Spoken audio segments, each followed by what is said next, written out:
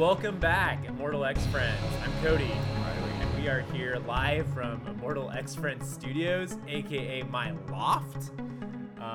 We're trying something new today. If you're just listening to this audio, we are trying to film this, and if you're watching this filming, you are seeing us look very awkward on camera. Yeah. Riley, can you find your cameras really fast?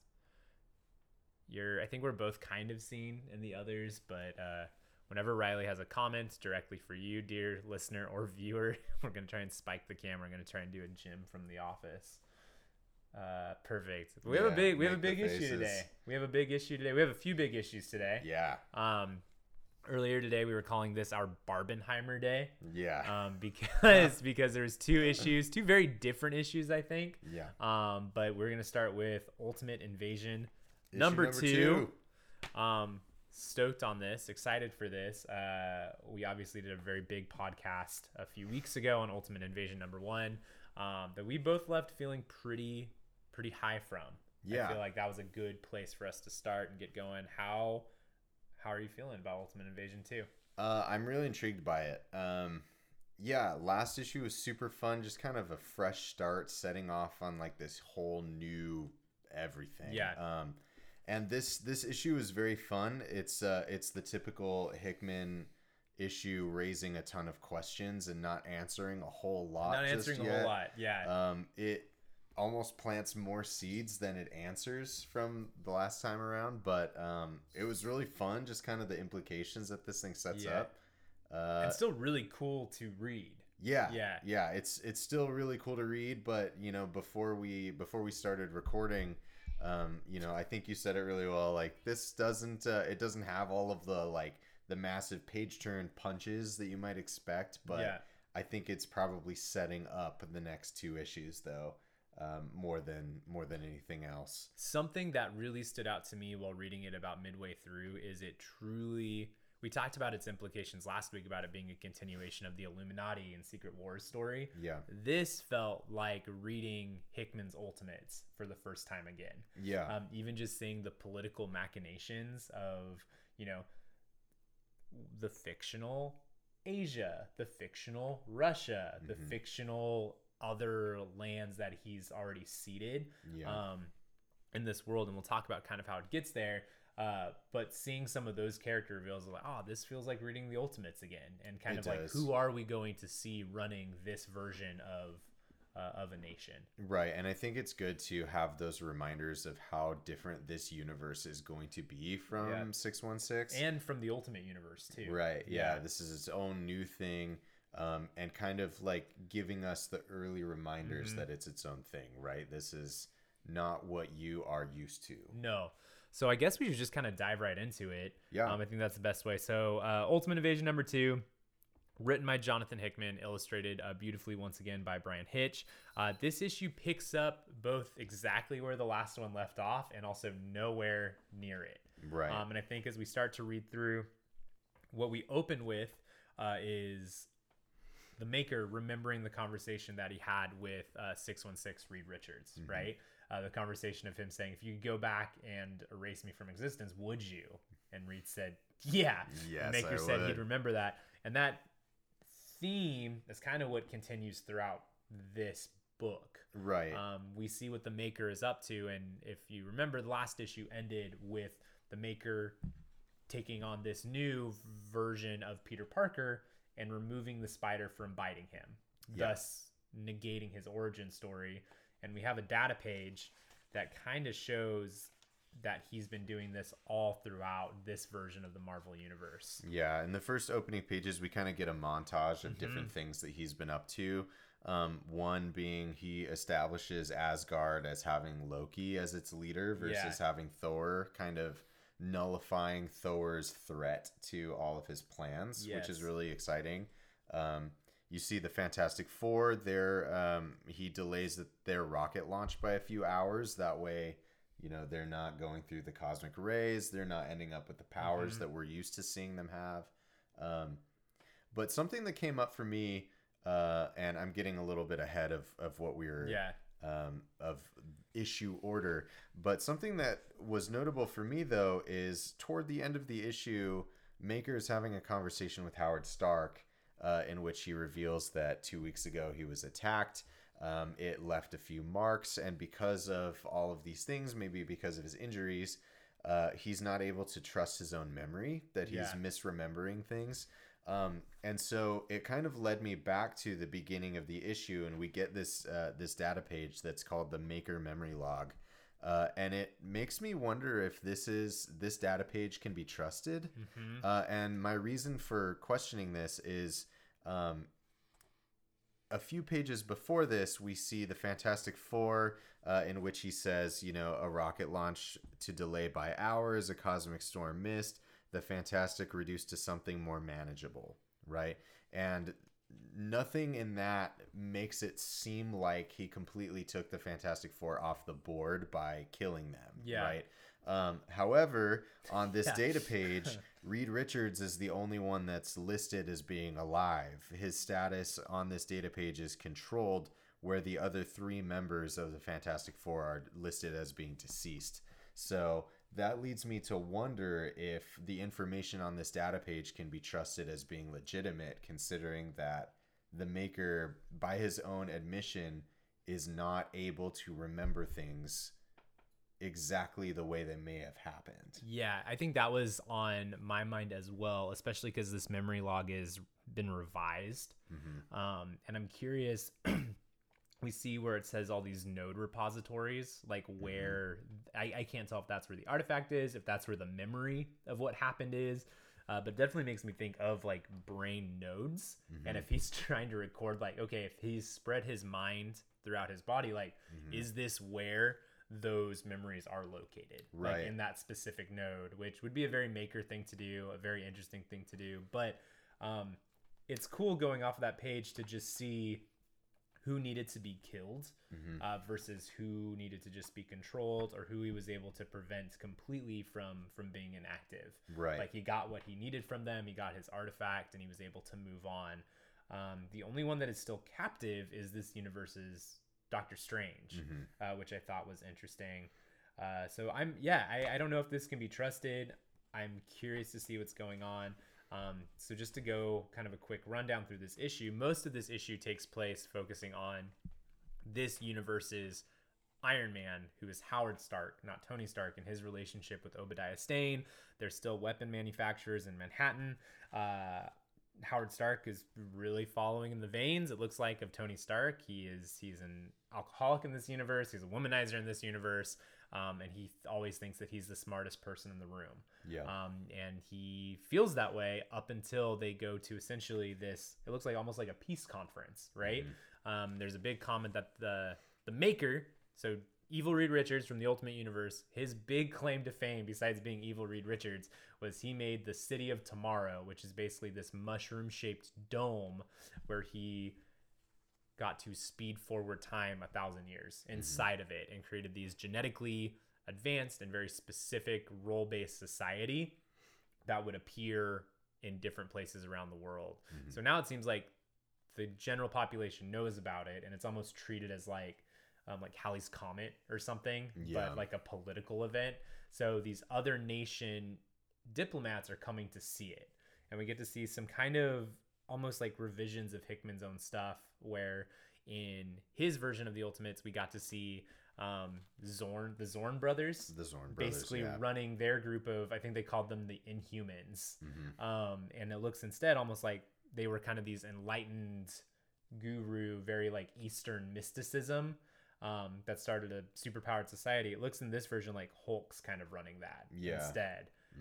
Hickman and Ewing and Duggan too, they do such a good job of shouting out each other's works. And so even just saying that they called this version of Hulk Immortal Hulk was very cool. But we see all these diplomats basically arrive. We see a group of, from, what do they call them? The 3 Pacific clans, and you have Sunfire and Silver Samurai that are there as basically a united Asian front. And then you see the Rasputin siblings. And I'm trying to remember, it's been a long time since I've read Ultimate X-Men, but I don't know what our version of Ultimate Magic was.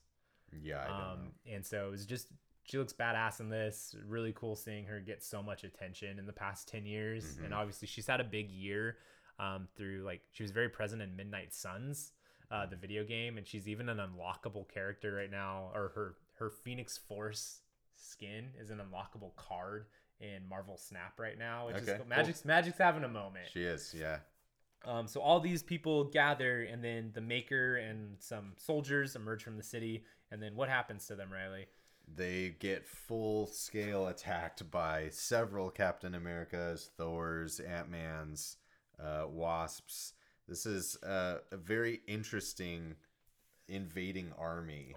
Attacking army. Did it take you a moment? Were you a little confused looking at the page for the first time? Just a little bit, yeah. I guess. The first thing that, on the page before you see all of these characters that are attacking, the Maker looks up to the sky and says, well, I'm waiting, right? Like he knows that this is about to happen. Almost that he's set up this entire event just so that there are spectators to what he knows is coming. Yeah. And then you turn the page and you see that this army is made up of several, Captain Americas and several Thors and stuff. And it's just like, this is very interesting that this is the attacking army. Why are there so many of them? Are they clones? Because there's so many. Yeah. Yeah. So they're fighting. I also will say, and we were talking about this in the car when we got these issues, like I was commenting on the cover. Riley was driving and I kept threatening that I was going to read it, and he kept threatening to crash his car if I did. Yeah. But looking at this cover, I think we talked about, looks kind of like a Civil War homage, right? Does. You have Cap versus Iron Man. It looks like you have a lot of original Avengers, but then there's just some random placements, like Magic is in there, Omega Red, and Riley and I talked about how you can't trust these covers, especially Hickman covers for events. I feel like the House and Powers covers especially were super misleading. Like until you read them and you're like, oh, this does kind of make sense. And even Ultimate Invasion issue 1 has all of the original Ultimates on the backside, right? Yeah. And while the Ultimate Universe is getting, relaunched or whatever it may be, none of the Ultimates are actually a part of the story at that point, at least. So when we looked at these covers and saw Captain versus Iron Man, like I don't know that I can necessarily trust any of this as being like what will actually occur. I think what's so brilliant about this is this cover does kind of occur. It does. Just not this way. Right. And it's still like, even looking at this, it took me a moment to realize like, oh, I guess they did kind of like spoil the twist, but in such a way. That's Willow chiming in. She also liked the twist. Come here. But also showing like nothing at all, which is such a great I feel like Hickman and Brian Hitch cover trope. Yeah. So they're attacked by all of these versions of the Avengers, specifically ones that have been taken off the board. Like none of them exist in this version of the Maker's world.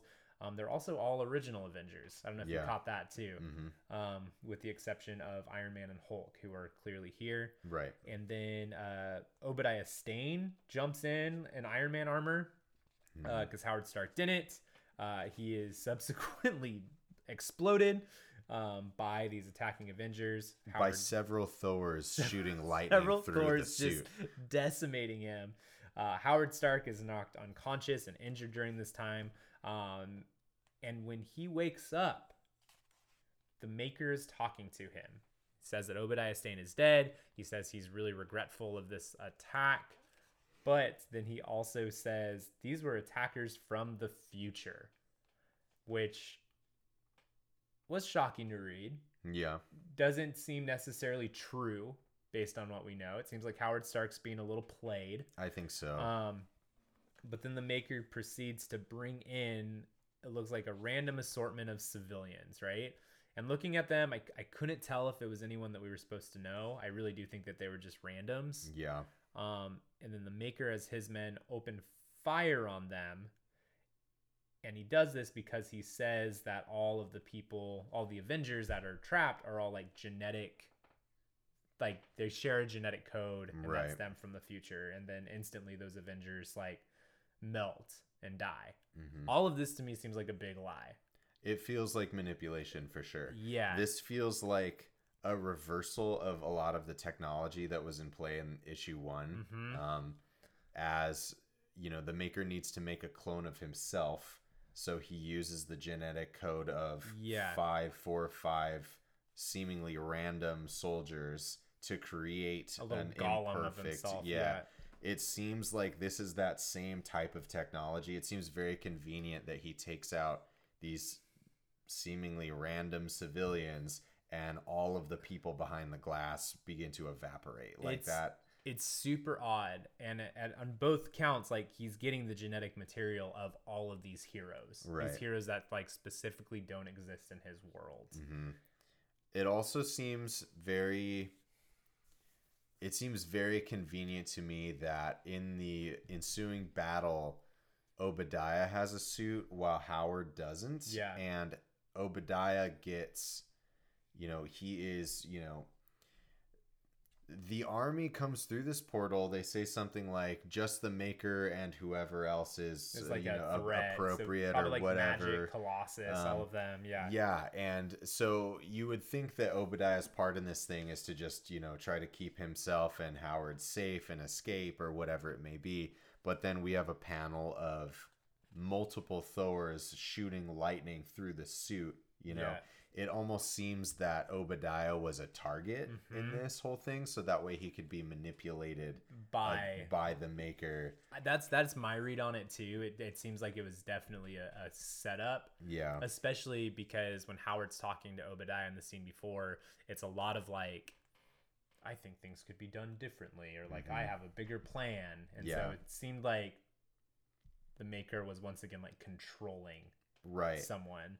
And something that was notable about that, so on the first read through of this issue, it seemed like it was a little bit more on the surface than maybe issue 1 was. That like there wasn't too much to read into or things to kind of miss, But something that occurred to me as I was flipping through it the second time is that as Obadiah and Howard are having a conversation still in Manhattan, they haven't yet left or anything.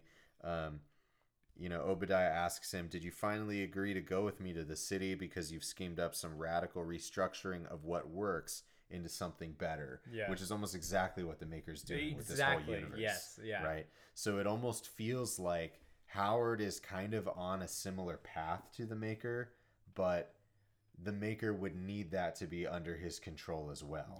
Not want to leave Howard out to his own devices. That was notable to me on the second read through. That on the first time I didn't catch that. Actually, Howard and the Maker have very similar like outlooks to everything right now. So it makes sense that all of this would be manipulation to Howard. And I think especially with where it goes. So after the Maker melts down the Avengers and these random civilians into a primordial goo, he takes Howard into his back room. After Howard challenges, like, what do you think? People aren't going to do this to you? Like, you just destroyed their ancestors and it killed them. And the Maker confesses, I'm not from this universe. Like, I'm from somewhere else. They wouldn't know where to start. But he takes him to this back room and he shows him something called an Immortus engine, which is a time machine, a time portal of some sort. And it sounds like this is what the Maker has been using to jump around throughout this world's Marvel history, and change and manipulate things. And it sounds like Howard is concerned, and trying to figure out what it is and why he would make it. This is where the Maker reveals that there was an attack on him 2 weeks earlier, and he's missing a chunk of his face. And so because of that, he's rearranged his brain and his vital organs so that he can't be easily killed. But that also makes him not trust his own memory, like we were talking about earlier. And then he drops the bombshell to Howard that he needs Howard because he thinks Howard was the one who built this Immortus engine. Right. So there's a lot of manipulation going. This is an issue that's set up a lot, revealed kind of the status quo of this new Earth, 6160. But we don't necessarily know. Obviously, the 616 Illuminati are still out there. and after him, but I have no idea how to get to him from where we left them off. Right. He like scrambled the bridge before he went through it, so they're unable to follow him directly. The Maker's clearly in charge of this universe and is playing some sort of long game, and I truly I don't know what it is at this point. I don't either. Which is very exciting. It almost to me feels like, I guess my hot take theory right now is between the gathering of the goo of all these heroes, the manipulating and picking and choosing powers as he goes, and now having a time machine, I almost wonder if he's trying to recreate everything, like all of the universe, like start over like a new Big Bang or something like that. Yeah, I could see that, because the more that I, in issue 1, there's a mystery of the Maker breaks into the Baxter building, sits down at one of Reed's computers, and you also see this again on one of the opening pages. But at the time, it's not explicitly clear what it is he was looking for or what it is that he took.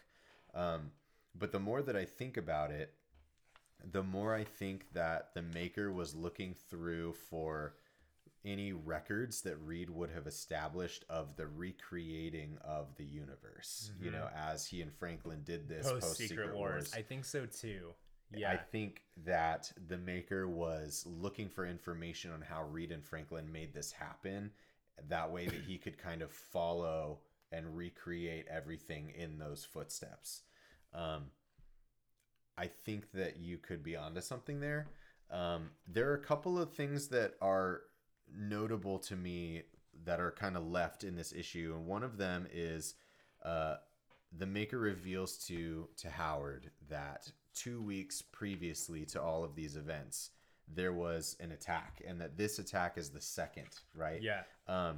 Now, what's notable to me is that the Maker obviously is in a position of power. He's in a position of fame, that when he calls an assembly of world leaders that they'll come, and that there will be a lot of like press and media attention to it, right?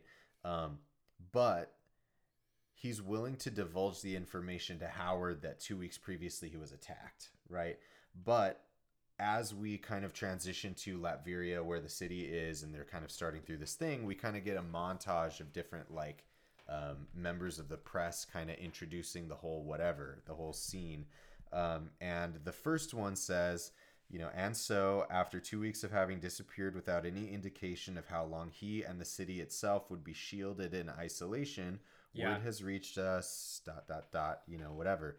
And it seems notable to me that the Maker is attacked, the city is attacked, and instead of just being like, we've been, the city has come under attack and whatever, and just kind of being upfront with it, that he and his PR team decided to go behind closed doors, shut themselves in, that kind of stuff. It seems notable to me that he wouldn't use that moment to, create like positive press for himself or anything like that. Like, look how I've been attacked and wounded. Yeah, right. Like, they killed Obadiah Stane. That may have happened off panel. Like, maybe. It really may have. Yeah. It looked like Howard was out for a while. Okay, so I've been traveling for a while. Mm-hmm. While I was traveling on Marvel Unlimited, the app that keeps on giving for both of us. Yeah. I decided to read through all of Donny Cates' Venom run.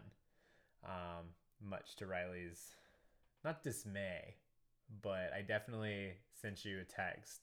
Really ready to buy the Venomnibus. Maybe like disbelief, as neither of us really. We feel a little bit of apathy toward Venom, I think. Just very kind of like, whatever. He exists. He's there. For me, it doesn't seem like I would be able to like read through a full book of Venom stuff. Like, he's like a supporting character to me. So that's what I thought too. Yeah. And then I freaking dug Venom so much. That run was very fun. And honestly, it reminded me less of a Marvel run, and it was really similar to me of Jeff Johns' run on Green Lantern. Okay. Not nearly as long, because if you put all that run together, it's like 3 Omnis, and like the big ones. Yeah. But it was so much less of Venom eating people and just being kind of like an anti-hero. And it was so much more of like the premise of this book is basically Venom and Eddie Brock discover that there have been symbiotes on Earth a lot longer than the Spider-Man symbiote that became Venom. And in fact, pre-Shield was using them in like the Vietnam War.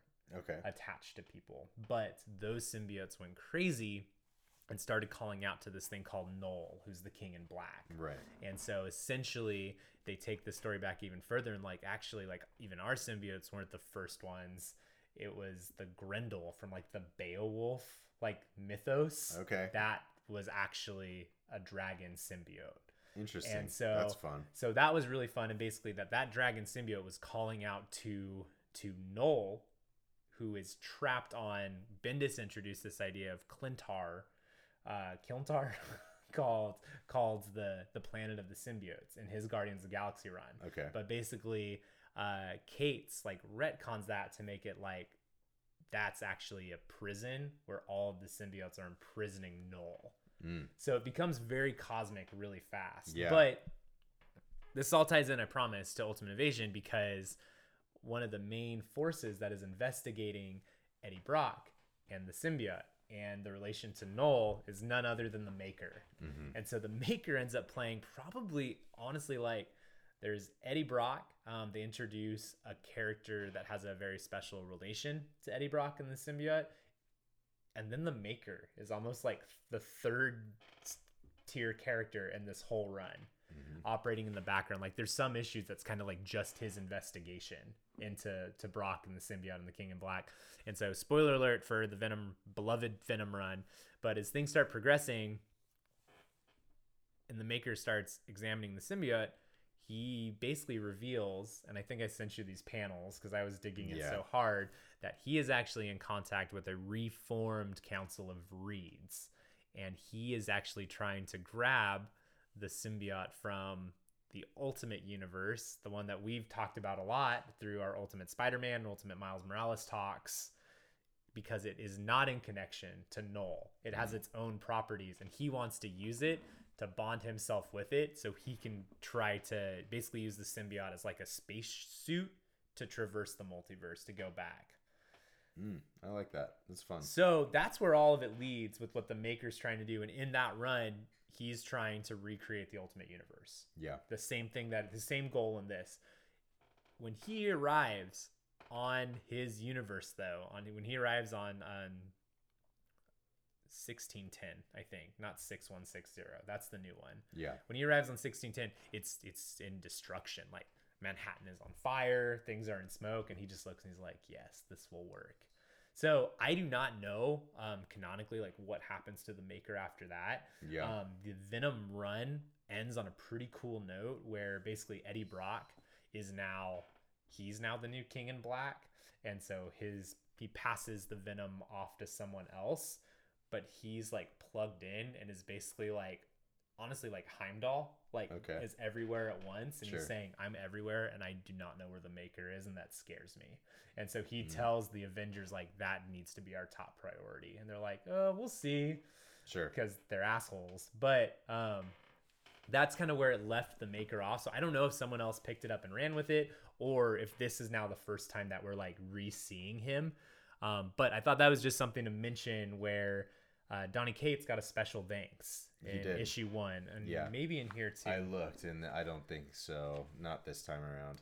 No, not this time. But we were questioning that in the last one, like why, and that led me down this rabbit hole. I'm really glad I read that, because it just the Maker's been wanting this for a while, and he's obviously seen destroyed versions. But all that, the Council of Reeds basically said, if you want to be a full-fledged member of us, and I don't think the Maker cares. I think he's just using them. Then they're like, you need to come from an established universe, not a destroyed one. That means you failed.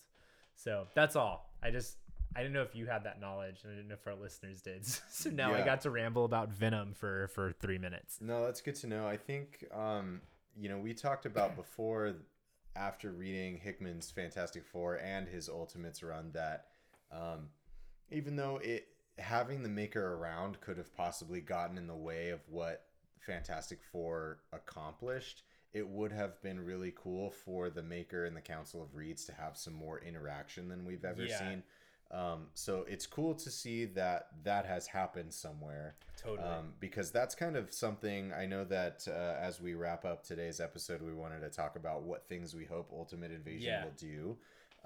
And that's one of those things that I'm hoping to see, that the Council of Reeds will come to the Maker and say, like, you can't do this, like whatever it is that his goal is. And I want to see the Maker just shoot them all down. That he's the biggest and baddest Reed of them all. Yeah. I would love to see 616 Reed be a part of the Council of Reeds again. Like, his own hubris has led him to there once again. Rejoin the Council. Because it already led him to the Illuminati again. Right. Yeah. So that would be very fun to see. That would have repercussions to 616 Reed. Yeah. That would be sweet. That'd be we just very haven't cool. seen enough, like, you know, the evil baddest. It's like he's the ultimate, like, what if character. He is, you know? yeah. And having him interact with, like, his counterparts from other universes would be great. It would be so see good. Stuff like that. I know. Yeah. I do love how even in this one we kind of glossed over it, but like the other Fantastic Four members are dead, but Reed is alive. He is. He's manageable, I think is what it says. Yeah.